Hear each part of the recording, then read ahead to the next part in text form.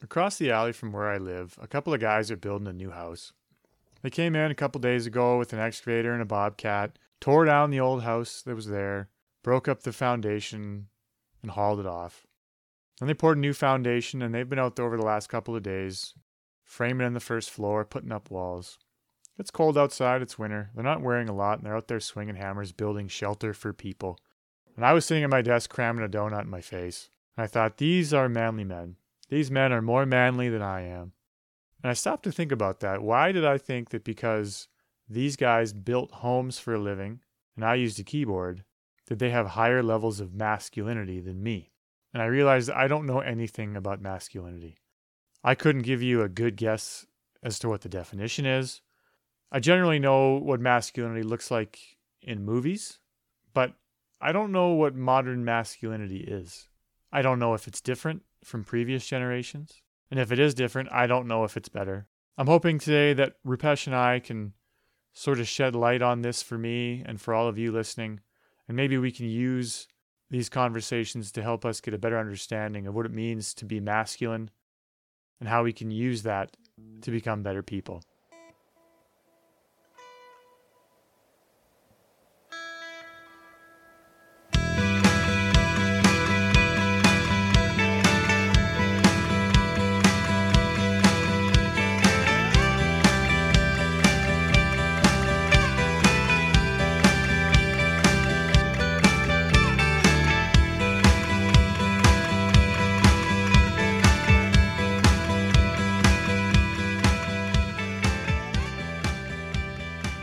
Hello and welcome to episode 2 of Two Nobodies.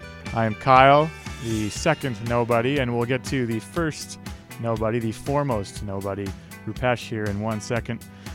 Today I was hoping to talk a little bit about masculinity and sort of what that means to Rupesh and I, what that's meant traditionally, and what that means to being good fathers and good men. I want to start off by saying that we certainly are not experts in this field. Outside of a couple hours of Googling, I hadn't really spent much time thinking about it before this last week. And I realized quickly within the first 10 minutes of Googling that this is a broad topic. This is a broad arena of subject matter that there's no way that we could possibly cover in a 45-minute podcast. So please be patient with us as we kind of work through our thoughts on masculinity. We're certainly not going to get everything right, but we're hoping to have an insightful conversation that leads us to be better fathers and men. Second thing that I'd like to bring up is that conversations around masculinity, particularly as of late, can be somewhat contentious. Rupesh and I have no intention of stoking that fire. So we're going to try to leave politics and maybe controversial opinions out of it. However, if during our conversation we do wade into that space, we're not going to avoid it. But please recognize that we're coming to this conversation from a place of good faith and that we don't mean any harm to anybody. We're just trying to understand what masculinity means. So first, though, I think we should bring in the foremost nobody, Rupesh. Buddy, how are you doing? Good. How are you doing? Good, man. Good. So episode 2, here we go. Episode 1, I thought wasn't too bad. I realized that I say and a bunch. So I'm going to try really hard to not do that this time around, but we'll see how it goes. What do you think episode 1? And do you have any learnings from it? Well, I also have a lot of ums and some likes. And so I'm going to respect the pause as much as possible this time. I think that the first episode was good learning, as I'm sure every episode will be. I'm really happy that we chose the topic of presence. I think about that all the time. I've thought about it multiple times this week. So I think it sets a good stage for our next conversation on masculinity and seeing how a modern definition or a modern look and how it applies to fatherhood will apply to us as well. So I'm really looking forward to it. I think it's going to be challenging, and I think, as you said in your intro, there's a lot there that I didn't really know until I kind of uncovered over this past week in just reading a few things. But generally, it feels fine because we're both men, and we can both draw from experiences and our upbringings. And so I think it'll be insightful and a good personal reflection for me anyways. So Okay. So I'm going to sort of put you on the spot here, and full disclosure, I have the official definition that I'll bring up after I ask you. So I'm kind of putting you on the spot here. Yeah. I don't mean to make you look like an idiot, but I'm wondering, maybe in your mind, what does masculinity mean to you? What sort of pops into your head when I throw that term at you?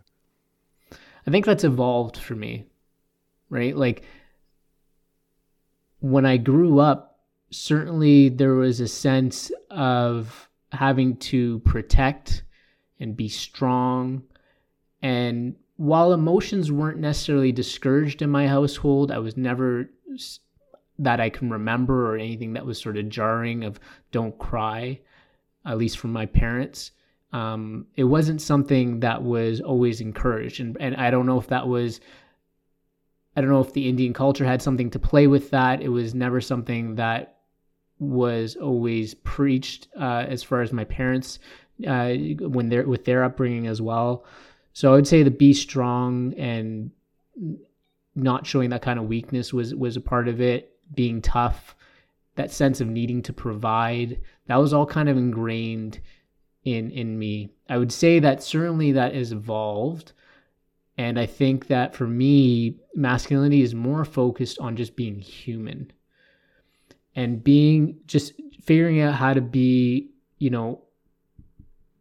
just a good person overall, and just embracing like this individuality, right? I think that when there was kind of this box of a definition around what it meant to be a man, I think it probably made sense for a lot of people at a certain time too. I would think, I obviously didn't live in the past unless, my soul reincarnated in some ways, but I think that it could have made sense at the time for men to exhibit those things. Perhaps, maybe, I don't know. Let's just say that might be true, but I don't think those things are necessary anymore. And I think that by boxing in that definition, people probably felt uncomfortable over time. There are probably some men who are probably like, I don't fit into that definition anymore. And so I think you're seeing more and more people be like, you just need to be yourself. We just need to focus on being good humans overall and embracing that individuality. And I never really understood why it would threaten someone else, whether it be a man or a woman, if another person just chose to be themselves. So that's where that's coming from. And I would say on the part of like being tough, my focus now is more about being resilient, where I think there's kind of a difference there. And then I think that the other piece about feelings is I definitely think that I think there are men who are feeling more comfortable with doing so, but it's probably a challenge for a lot. But for me, again, if it's around being human, it's about embracing those feelings and not suppressing them and just letting those feelings sit, because there's such a power with letting those feelings sit and allowing yourself to just heal. Whereas I'm not sure that I guess the traditional view of masculinity really allowed that. And I'm sure we'll get into sort of, what emotional suppression is done. And, there's studies to show potential effects on health and all that. So I'm sure we'll get into that, but I guess that's sort of where my head's at as far as, what I think masculinity kind of means to me now. But it's definitely evolved, and it's going to continue to evolve for sure. What about you? Well, it's a good question for me, and I, when I was doing research for this, I realized going into it, I probably couldn't even give you a definition of what it is and sort of what those, generally what it means. I had some ideas of maybe what the traits that are associated with traditional masculinity might be. So the formal definition, according to Google, as you know, I'm quite the Google sleuth. Is qualities or attributes as characteristic of men, which makes sense. But it's funny because you know how when you punch into Google a word that you want to define, it'll give you an example right below it. Mm-hmm. And the example on Google is handsome, muscled, and driven. he's a prime example of masculinity. So you, like, Yeah. yeah. Yeah. I can tell that Mr. Google has never met me because I'm not handsome, I'm not muscled, and I'm not driven at all. But so I think from a personal standpoint, I would add words like stoic, competitive, maybe even assertive, or at least someone who doesn't back down from a challenge. They'd be brave, decisive, strong, courageous. And I think that what masculinity means likely evolves or varies depending on a point in history or even cultures. So you mentioned your background. It's probably a little bit different, the different places on earth that you go. But one thing that I read in my research that was really interesting to me is that masculinity is more based on what people do, not really who they are. Meaning masculinity and the traits that sort of accompany what we both think masculinity is go along with more social or historical influences, not really biological, meaning that you're in your DNA, even though you are born with male anatomy, there's probably no masculine gene in you. They're all things that are kind of learned from the culture that you grew up in or the community that you grew up in, who your parents were, who your friends were, if you played sports, if you didn't play sports. And so that sort of got me thinking that if masculinity is based on what we do, are those traditional traits we just mentioned still accurate when defining masculinity? And I would say probably not. And it sounds like based on what you've said, you would probably say not either. And I feel that you're right that it probably paints people into a bit of a corner, or at least makes them feel as though they need to adhere to a mold that was cast before they ever came along. And whatever that mold looks like is probably based on who is in your circle of influence. Who are those other role models in your life or peers that also have male anatomy, and how do they act, and what traits do they show that are related to masculinity? And maybe you feel that you need to adhere to those traits. But if what masculinity is are the characteristics of boys and men and what boys and men are doing, then shouldn't the definition of masculinity be evolving over time and changing over time along with the changing actions of boys and men? I think so. I mean, if you think about what's sort of changing, right?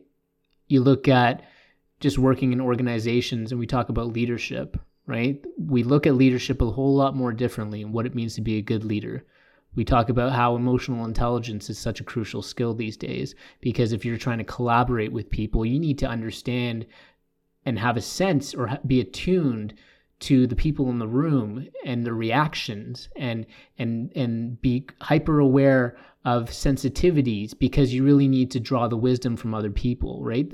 Because of that need for collaboration. So we see as good leaders, it's not that alpha male that really drives good leadership in an organization. It's not those traditional qualities that we have spoken about. It's very different. I think that naturally, by having more women in the workplace, that's just naturally going to change the rules. So you talk about what has to be done nowadays. Well, it's just physically impossible for women to carry such a huge load. Like it just doesn't make sense anymore. And so I think you're seeing a lot of men having to level up with their partners and assume different roles, whether they like to or not, right?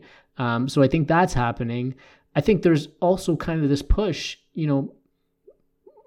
just you and I having these conversations and wanting to explore this, of men wanting to understand their partners, understanding women. We'll hopefully have a conversation about understanding women at a physiological level and how that just having those understandings can make us better partners. So I think that's changing. And I think, again, men are recognizing this need to talk about things. I actually like, there's a lot of YouTube videos of men talking about things in the barbershop, and I'm not sure where you go to for your hair, or I don't go anywhere for my hair, man, because I don't have any hair. I said that and I looked at you and I'm like, awkward, but I still got a few up here. I'm losing some, but thankfully I can still go to the barbershop. But I am noticing, though, that sometimes the conversations are a little different. right? They're not as hard anymore. They're not about, just superficial crap. I'm seeing some meaningful conversations. Sometimes you overhear something when you're in the chair, right? So I think there's some things that are just naturally changing that are forcing, not only forcing, but just nudging men to do things a little bit differently, which is stretching that normal definition of what it means to be a man. Sure. So as I was kind of getting ready for our conversation today, I was talking to my wife just about the conversation and generally how I thought it might go and stuff, and some of the things that I had learned. And she asked me, she said, who do you think is the most masculine person in your life? Or who are some of the people in your life that when I say the word masculine, they pop into your head? And it was a great question, I thought. So I'm going to throw it to you right now. And it's sort of a two-parter. So who in your life, when you think of masculinity, does this person pop in your head? And I don't need names or anything like that. The second part of the question is, why do they pop into your head? What traits do they have that would then lead you to believe that they are masculine? That's a good question. I mean, it's easy for me to defer to my dad. I mean, I think he was not he wasn't a very aggressive person, but he definitely was inclusive. He had some of those traditional qualities, but there was that sense of pride, right? That which is probably, some could see as maybe a barrier, but it was pride about his stuff, like what he wore, or just this need to, again, even if it was the need to protect, it was just, I think that's we'll probably get into this, but I think that need to protect and to provide for your family. I don't know if I know you said this is like masculinity. There's probably no gene for this, but it's almost like there are a lot of men that I know who feel that. I'm not saying that there is no gene that has no influence on your level of traditional masculinity or not, but all I'm saying is that from what I read today, those behaviors heavily influence that, and it's probably much more of a learned thing than a genetic thing. But I think you're right, and I wonder if that need to protect comes out of loving somebody and having respect for somebody and almost fear of losing somebody or wanting the best for somebody, and if that's related to being masculine at all, because I would say that my wife feels that way about our son. I was going to say the same thing. Yeah. When my wife asked me that question about who's masculine in my life, I thought of two people. One is a former professional fighter. He's a big, tough, fit guy, and so that kind of popped into my head. And the other is probably the most capable man I know. He's a farmer. He's a fisherman. He's excellent with his hands. I've seen him build 1,000 things. He's framed houses by himself. He's just like all of those kind of traditional skill sets that you would, that would be useful in 1918. They're also useful now. He's great at them. But then I got to thinking about each of those men, and the things that I respect about them the most are traits that are actually probably more in line with femininity, or what we would think is traditional femininity. So these are men that are empathetic, they're humble, they're caring, and they're nurturing. And so it was really interesting to me, and I kind of started poking around, and I found some interesting thoughts. There's one study published in 2013 from the University of Roehampton, which is in London, and basically it was looking at masculinity over time. And so I just cherry picked a couple of points from it, but one of them said masculinity does not exist except in contrast to femininity. And so, you can't have one without the other. And so that to even have one sort of forces this dichotomy, when really I doubt you could find many individuals at all that would tick all the boxes of traditional masculinity and traditional femininity. And then when I think about these men that I love and admire that have some masculine traits, but if the one had never fought a day in his life, I'd still love him. And if the other couldn't catch a fish or build a house, I'd still love him. And so it was a really interesting framing for me. But when I think of those guys, it's the masculine traits that kind of float to the surface. But it really kind of made that dichotomy stand out in my head. And I think maybe in today's world, at least in the circles that I run in, which you won't be surprised to know isn't the most traditionally masculine of circles. That's not really the case at all. There is no dichotomy. And So that was really, really interesting to me. Some of the other points that came out of that study, one, we've already sort of touched on it, but they say that to be a man is to play a role that boys and men learn to act out over their lives to meet the classical definition of what a man is. And so we've sort of talked about that already, but you have an idea in your mind as to what a man is, what the John Waynes, I mean, you go back and, look at Beowulf or whatever, but you can look at John Waynes or, even these days, Tom Brady's, or all these people they're never emotional. They're always strong. They never back down from a fight, all these things. And if you have that in your mind, it's the kind of thing that you strive for just because other people with a dick and balls are also striving to be that way.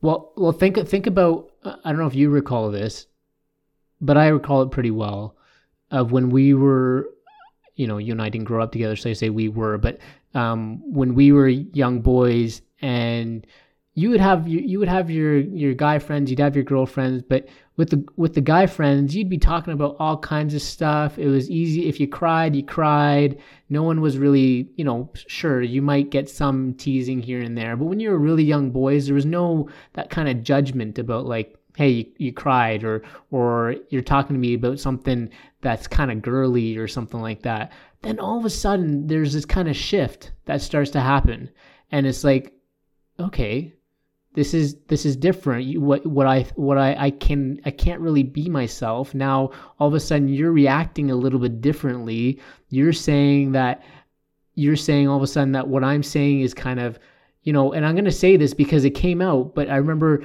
kids saying no homo, right? Like that would be, I don't know if you experienced that. I definitely experienced that. And I will say that I was probably guilty, I'm sure, of saying these kind of things back in the day, right? Because it was just about that's just how guys were, right? And all of a sudden it's like, okay, well, this is what it means to be a guy now, I guess. So I got to conform to this, right? Do you remember that? Like even going into especially with the early teens and going into like grade 9 and grade 10, and definitely feeling like, okay, I need to be tough now. I need to really step up. I need to, I personally enjoyed sports, but I remember seeing other guys in my class feeling like they needed to step up in those areas as well. Like it was just such a change that it's like you can no longer be yourself. And these are some crucial years. And all of a sudden, then what does that do to you, right? So I know there's some research on this, and I think there's a professor out of New York. Her name is Professor Nobi May, and she looked at boys at a young age and seeing how by them not being able to express their emotions and them getting suppressed, how that leads to loneliness, and how more and more men are feeling lonely. And we, I'm sure, I think we've talked about maybe doing an episode at one point on loneliness, and so we can probably touch on it there. But I think more and more people, obviously with the pandemic, are understanding the consequences of that.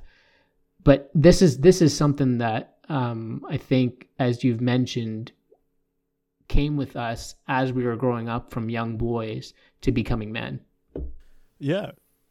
Well, and I think humans are gregarious by nature, and we feel a need to be with other humans, and we feel a need to fit in. Every kid in grade school at one point or another kind of falls victim to groupthink, or is kind of shaped by the people that they hang out with. Or I know I played team sports growing up, and you did too. And I know that when you get a bunch of individuals in a room and you're close knit for months at a time, seeing each other almost daily, traveling together, all those things, there's a strong groupthink that happens there. And there are certainly studies that I have read that show that when one person does something, it's less likely for somebody to follow. But if a second and a third join, all of a sudden people follow that group of 2 or 3 much quicker than they do one other person. And so people are heavily influenced by groups and by what groups are doing. And that doesn't make the action right, or that doesn't excuse anything, but absolutely 100%. You sort of fall into whatever will make you a coherent member of that group. And for young boys, it's sort of maybe at times falling into those traits of traditional masculinity whether that's for the best or not, it happens, and every man I know has sort of gone through that, and every woman I know has gone through that. So it's interesting. The study that you bring up is interesting. I was reading something today about how the American Psychological Association released guidelines in 2019 to help psychologists in the United States work with men and boys. And the guidelines basically say we need a set of rules, or sort of a book or manual to tell psychologists how to speak to men and boys, because there's some really, really brutal stats around men and boys in the United States. And I'll just read some for you now. So in the U.S., men commit 90% of all homicides and make up 77% of all homicide victims. Men are 3.5 times more likely to die from suicide, even though men report to have lower levels of depression. So what's happening there, or what they suspect is happening there, is sort of that stoicism that's inherent with traditional masculinity. Don't talk about your feelings. Don't let them see you cry. So men and boys don't bring up the fact that, I'm not feeling right. I am depressed. They don't want to mention that because it's seen as being not masculine or being a sissy or whatever. And then it gets to the point where they can't handle it anymore, and they kill themselves. And that extends to, sorry, I don't mean to interrupt, but I think it extends to also their partners too, right? Like it's not even just men being able to talk to other men, which I think is super important, but it's being able to talk to their partners. And I want you to continue, because I'm interested in hearing the rest of it. But I will say that I think it's also important for the people around, especially the kind of the men who you're talking about who are suffering, right? To really create an environment where people feel safe, right? Where they can feel like they can express themselves. So it's one thing for even, I'm a pretty expressive person, but if I don't feel like the environment is safe enough, there's going to be challenges for me to be able to express myself. So let alone a man who may not be able to express their feelings as much if they don't have that environment, then I think that's going to create challenges. But please go continue with what you're saying. So the last kind of bullet point I got here is that life expectancy is 4.9 years shorter than women for men in the United States, and so they're dying at a younger age. And so these guidelines draw on more than 40 years of research. So this isn't a bit of a flash in the pan. Like, there's significant research behind these guidelines. And a lot of the conclusions that they've kind of drawn from this research is that traditional masculinity, some traits of traditional masculinity, are psychologically harmful to boys and men. And it's how they frame the data is it's almost impossible to refute that. Are they saying, do they say specifically what aspects? Okay. Yeah, so they talk about stoicism. So like I was talking about before, how, stone face behind a sea of emotions, right? Don't show any of your emotions. Don't talk about them. Competitiveness was another one. Dominance, which I think if you were to ask somebody some traits, nobody would say dominance. What do you mean no one would say dominance?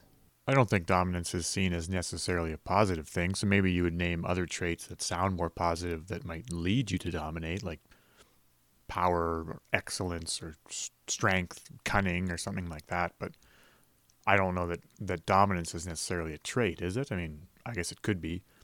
And the last one they name is aggressiveness, which sort of fits into that explanation I had for dominance. I don't know that being aggressive is that positive or a trait that people might name, but maybe other traits like being assertive would lead to somebody being aggressive. But again, I could be mistaken in that. So those are sort of the four that they named, and they provide some examples on maybe when they kind of come into play. So for example, men with strong beliefs in traditional masculinity are half as likely to seek preventative health care. So like annual checkups, for example, or if something's not feeling quite right, they might not go to the doctor until it's a real problem. Those same men are more likely to engage in risky behavior, and they highlight heavy drinking, tobacco and drug use, which isn't funny, sorry. But the last one that they highlight as risky behavior is avoiding vegetables. So those same men are more likely to avoid vegetables. And and they're much less likely. What do vegetables do to them? I don't know. Yeah, I don't know. It's not meat, I guess. Some of the tasty broccoli. And they're less likely to seek help for mental health. So they're not going to go to a psychologist and talk about their problems when they're feeling depressed or maybe suicidal or when they're feeling anxious. And so when the guidelines came out, the studies that the guidelines were based on were sort of met with heavy backlash. And we sort of talk about this off the hop about how this can be a bit of a controversial topic.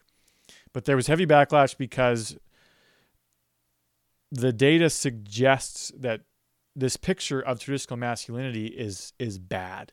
It's bad for communities. It's bad for individuals. It's bad for children. And so it was met with heavy backlash from a number of groups. I'm sure everybody could probably imagine who they are.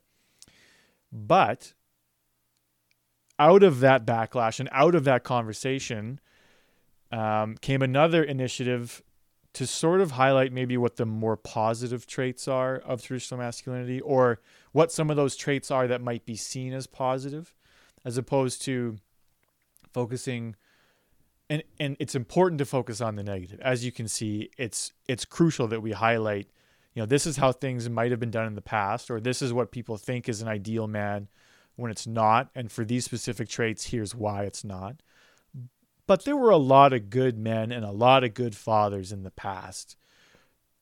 And so it's probably important to sort of highlight or at least recognize maybe some of those traits that actually have positive impacts, particularly as we have the conversation towards, what are the things that can kind of help families and communities and individuals develop strong men and strong male role models and all those things. And so, well, can I just say something quick in that I think that's a really good point before you get into those sort of good qualities or good traits of traditional masculinity. I think it's important for us to talk about that, what that could do to, if we say that those traits are, toxic, for instance, is sort of a term that comes up, right? I think that can be a very dangerous thing for some people, because it could really put some people's back up against the wall. Think about, if that's the only identity you know, or that's all you know about masculinity, and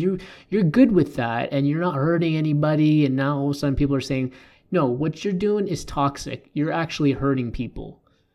That can really affect some people and can really create a lot of resistance. So I think we got to be careful with that. Sure, these studies are showing that some of these traits are, not resulting in some good things, but to outright say that, okay, that the identity that you're assuming is toxic, or some, say, branding it that way, I think there's going to be a challenge with that. And I know there already is, but I think it's just not productive in my opinion anyway. I just wanted to say here, as we maybe wade into a part of the conversation that might be a little more contentious, when we refer to toxic masculinity, we're referring to the cultural pressures for men and boys to assume certain roles or to behave in a certain way. And there can be negative consequences when that happens, mostly through the perpetuation of things like domination or aggression or homophobia, or men not taking care of themselves physically or mentally, or men not treating their partners in a healthy way. And that's truly toxic behavior, and we certainly do not condone or agree with that, and we obviously want to get rid of that, and we're hoping that's sort of what this conversation helps us do, or to help sort of understand more about it so we can learn how to get away from the negative aspects of it. And when one community unites because of a perceived trait, and they deem other communities to be the lesser, and they serve to oppress or harm those other communities, that is truly toxic, and that is something that we absolutely need to get rid of. And I think to properly address maybe some of those toxic behaviors from our society, there has to be some ability to have a conversation with people whose viewpoints we don't necessarily agree with. And a great way to prevent any kind of those conversations ever happening is by painting a huge demographic with the same brush. And that brushstroke might include people who aren't toxic at all, but maybe just share similar traits to people who are toxic. And when you do that, I think it removes any recognition of the individual and any ability to have any kind of discourse around these contentious topics. I think so. And I don't like, we both talked about not getting political, but it's more of like a popular reference. And I think if you think of what happened in the States and you think about like the 2016 election, and there was a term to define, Donald Trump supporters as deplorables. I mean, you can't say that every single person who supports Donald Trump was actually a deplorable, right? But think about, and I saw interviews with people who were just like, I'm a good person. Like, I don't do anything wrong. I actually like his policies. Again, it doesn't really matter where you stand, but I actually like his policies, and that's why I'm voting for him. It has nothing to do, like, I'm not a racist or whatever. So and that really just puts people in a corner. And like you said, there's no way of actually having any sort of conversation with that person anymore, because you've just all of a sudden categorized them into something that they probably really don't see themselves as, and maybe are actually not. So to actually, extend an olive branch where you can create some change, it's just not going to happen. Can I come back to, sorry, I know, when you asked about like that person who we see as like sort of masculine or whatever, I can't remember exactly the way you phrased it. You mentioned a professional fighter, and so actually I was thinking, you just said somebody but the person I actually was thinking about before you said someone was Georges St-Pierre, which, if people who are listening to this podcast don't know who Georges St-Pierre is, he is the most decorated Canadian fighter of all time in mixed martial arts. And I followed him really, really closely, obviously from afar. I would love to meet the man. So George, if you ever listen to this, I'd love to meet you. But I have to say that. But I've watched a lot of interviews with him, and he talks about, first of all, this is someone who you would think has the traditional masculinity qualities about like being fit, being a fighter, being strong, exhibiting all those kind of things. But he would say that before he actually has a fight, he is scared shitless. Like he's so scared, and just admitting that this is a champion, right? Admitting that level of vulnerability before fighting somebody who has, just wants to beat him up too, to say that I am scared in this moment, right? Just the amount of strength for him to say that, right? And him being able to express that, I think, to me, that's just like, wow, right? Because he embraces, again, those traditional qualities of what it means to be a man that we've talked about, but then is just so self-aware and is able to express that and understands that these are just his emotions and there's nothing wrong with that. And then he does his business and he kicks everyone's ass, right? Like to me, he's pretty badass. So. And didn't he, and you can correct me if I'm wrong, because I remember sort of vaguely following his career, and didn't he step away because he said that his head wasn't quite right and he wasn't quite in it? Yeah, he stepped away in 2013 after a fight, and he said that it was just, he was constantly thinking about the next person and he just kind of needed a break. So that's sort of why he and he's like, it's always about, like, he's such a competitor that he's always thinking about that next person. So he's just like, it's too much. And he came back in 2017, 4 years later, and did his business. So special athlete, but I think he's a special person too, and just being able to just be honest about things and not hide about it. And it's just that if you're his opponent, think about that, right? If you're his opponent, he just admitted to me that he's scared. Like, that is strong, man. I'd be scared of that person. Like, this is somebody who has won all kinds of fights and is known as one of the greatest champions in UFC history, and he just told me that he's scared. He's scared of me. Like, that, I think that's pretty powerful stuff. So yeah, and I know that he was one to never shy away from talking about meditation and breathing exercises and working to be more present. Interesting example for sure. So I wouldn't mind shifting back to sort of a conversation around maybe healthy traits that are associated with masculinity and how those aren't necessarily mutually exclusive from traditional masculinity traits. And there's been, so after the APA kind of published their guidelines, there was a bit of a backlash from some groups as to how it really paints men in a negative light, and it paints traditional masculinity in a negative light. And there have since been efforts to sort of get a better understanding as to what the more positive aspects of masculinity are. And through some of this work, they've been able to identify some traits that are healthy and that we should likely be trying to emulate in our everyday lives as men.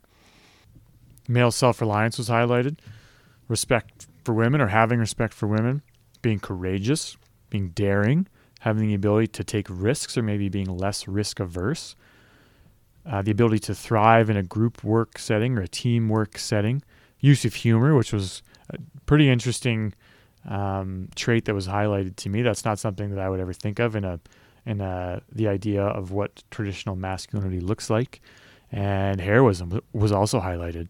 Well, sorry, with the respect for women, though, I think some people would say that maybe that's because it wasn't always exhibited, that people wouldn't have thought of it as traditional. So are they saying that, like, how did they say that was a traditional trait, I guess? It's a good question. It's sort of something that I didn't quite understand either. There were actually two on here that I was a little surprised at. I've already mentioned humor, because that's not something that I think would show up on most lists of what traditional masculinity looks like. And then the respect for women piece, I sort of interpreted that more as from a chivalrous perspective. Maybe, there's sort of the traditional view of how a man should treat a woman, opening doors, things like that. And I'm not saying that that's positive anymore, but maybe if they're looking at sort of what those traditional aspects are, maybe that's what they're looking at. But I was a little confused by both of those, because there were sort of two aspects to this, at least from what I could kind of interpret from what I read. One was that there was a lit review that kind of examined what traditional masculinity over the years and sort of pulled out maybe what those positive aspects would be. And the other piece was a bit of a new initiative where they basically interviewed people off the street and said, hey, what do you think a good man looks like, quote unquote? What do you think positive masculinity looks like? And then so these traits were highlighted. And I think this list is a bit of a combination of those two. So not a great answer, but that's sort of how I interpreted it. When you have a son, and so I'm not sure, we didn't really get too much into this because I think the conversation around masculinity has been fantastic. And so we didn't really come back to fatherhood, but we're kind of nearing the end of our podcast here. And so I just want to just quickly, and maybe we'll have to do a follow-up episode on this because I think there's still so much to talk about. But when you think about maybe some of the teachings from your dad and now you being a father to a son, is there anything that you feel like you definitely would want to make sure you do the same? You think that's sort of valuable when it comes to him being like, hey, Dad, how do I be a man? and maybe is that my voice? I guess how you think I sound? I think I was trying to mimic your son, perhaps. I don't know. And what are some things that you maybe would consider doing differently or teaching differently, maybe? That's a great question. I don't know that I have a good answer for you. At least nothing that's overly interesting. I mean, most of the things I learned and continue to learn from my father were through observation and just kind of being around him and our relationship. He's incredibly humble. I mean, I know that I often like to kind of make jokes at my own expense, a lot of self-deprecating humor, and I absolutely get that from him. And so he's always been quite humble.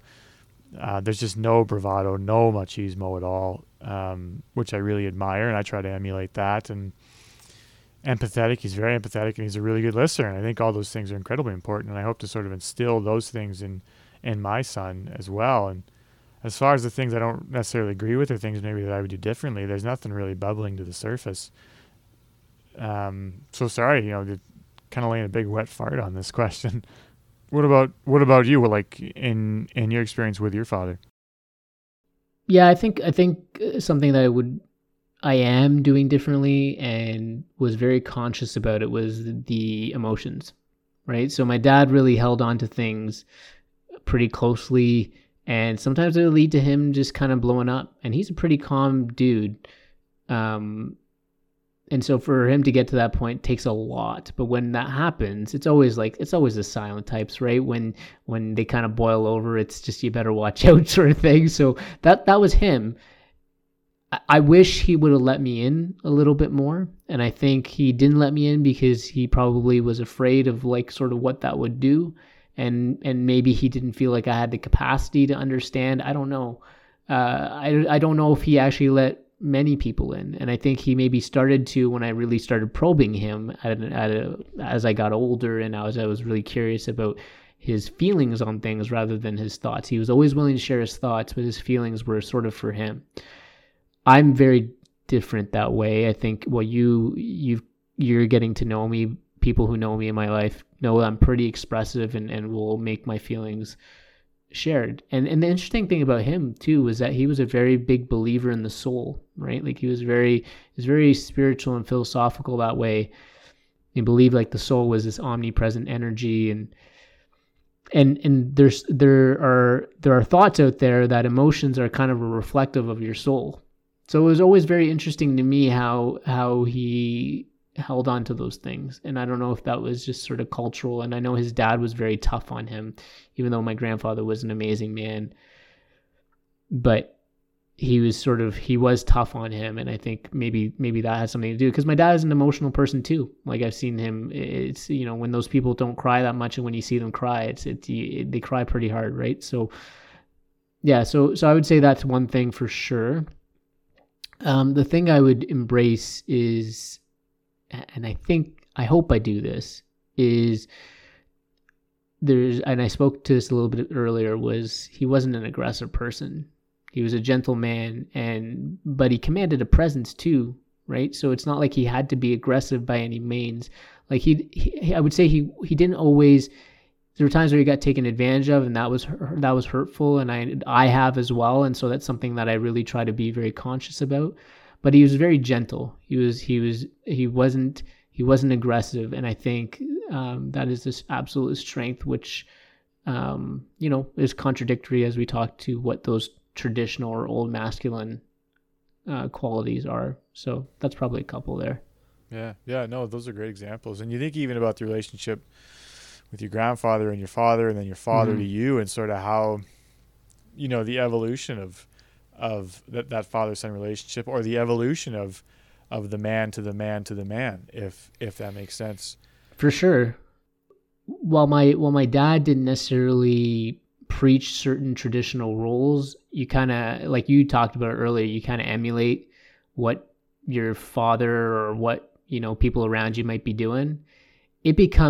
I always found it very uncomfortable when the people around my life would be like, you have to go mow the lawn, or you got to do these kind of typical male things. I actually enjoyed mowing the lawn, so that was never an issue.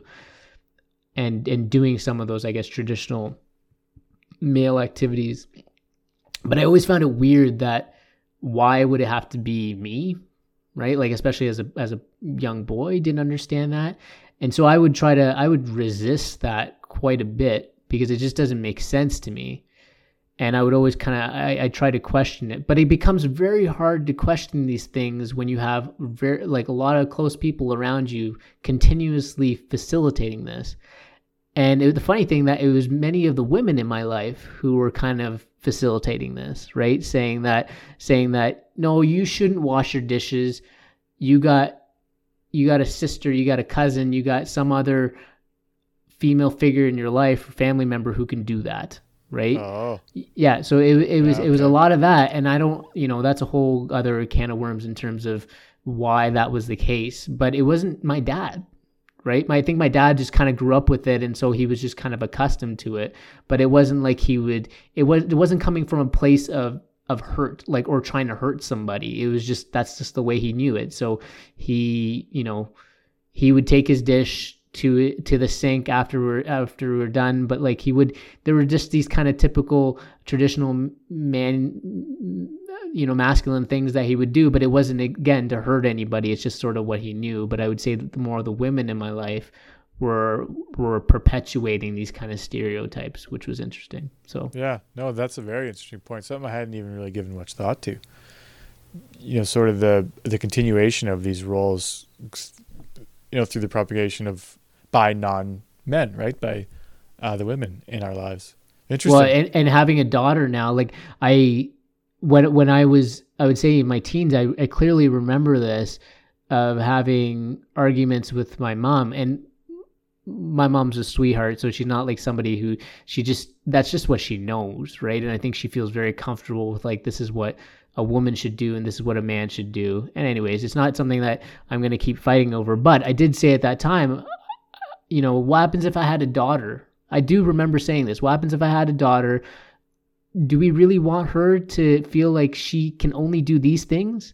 Like, that's not something that makes sense to me, Mom, right? And so now, like, having a daughter, I am very strong about that if I ever see that creeping in. And because you obviously have this sort of idealistic side of your kid can do anything,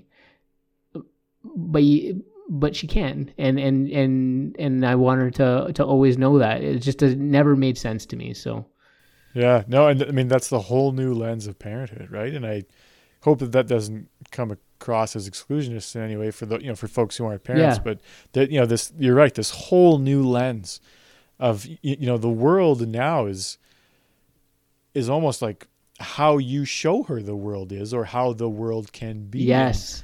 So how you choose to show that to her is going to completely alter, her future and how she sees herself as a girl and a woman in the world. Very, very interesting stuff, and it's the same for me with my son. I mean, Yeah. There are certain traits that I'm really hoping to sort of instill in him. And I don't know, it's a tough thing to do, particularly when, I'm not a perfect human by any stretch, and I'm trying the best I can Mm-hmm. from day to day. And I have these sort of, views of the future of how I want him to be and how I want him to see the world, but my actions don't always back that up. And so it's a very, very interesting thing to think about this from the standpoint of now us being fathers and how that impacts our children. Well, and also then bringing your parents along for that too, right? So bringing my mom along with, like, this doesn't work anymore. Like, it doesn't make sense in this day and age for a woman to just have these roles that you would have been accustomed and comfortable to. And sometimes seeing that resistance, on her end, or her kind of getting her mind blown when she sees, like, wow, it actually doesn't, or it's been an interesting journey on that front. So Yeah. Okay. No, really, really good points. I'm glad that you brought those up. So I think we're coming close to our time. I guess I'd have one quick question, and you should probably answer it in a tweet. If you had to have one trait that in 10 years' time, they do a study and they say these are the top 5 traits of what we consider to be modern masculinity, what would one of those traits be in your mind? What would you hope one of those traits would be that you would see on that list? And I'm putting you on the spot here. Sorry about that. no, that's okay. You didn't prep me for that question. I would say if you go back, Kyle, to that study and you said those good traits that a certain number of people had said were important for men, or that they wanted to see in men, and courage was one of them. Dr. Brené Brown has said, and I think anyone who follows her knows, that vulnerability is a key part of her thesis, or something she speaks so strongly about. And she says, you cannot get to courage without rumbling with vulnerability. So let's think about that. Vulnerability is this uncertainty, this risk, this emotional exposure. There's so much uncertainty that's happening going forward. Uncertainty in our relationships, uncertainty in our world, uncertainty in our workplace, uncertainty with the identity of being a male. How can you not share these feelings or share these emotions or just sit with that. It's about vulnerability, is about showing up and being seen. And that's a really tough thing to do as a father, especially in front of your kids. Right? Like, for them to not see you as Superman. Like, I think every dad almost wants to be seen that way, right? And so what if my kids thought that I wasn't Superman anymore? Would I disappoint them in the process? I think that's a hard thing for many dads. But I also don't think that kids will expect us to be perfect. I mean, when something is perfect or someone is too perfect, you question it, right? I mean, there's a certain level of mistrust you might have in that level of perfection. It's like there's a shield that's kind of blocking them from really showing or revealing some sort of flaw. I actually think our kids would be more inspired by us being dads who actually sit in those vulnerable moments, who would just learn from those moments and just embrace and feel what we're feeling, and then maybe strike to really move forward and improve ourselves, rather than, again, putting those big shields in front of ourselves and trying to protect them in the process. I think that would be much more valuable. So I would say vulnerability would definitely be a key trait for any man going forward, or us as dads. Well, I don't know if we're going to end on a better note than that, so we better quit while we're ahead. Really appreciate the time today, Rupesh. I think that's a wrap on episode 2, and looking forward to episode 3. So let's talk soon. Me too. Thanks, Kyle.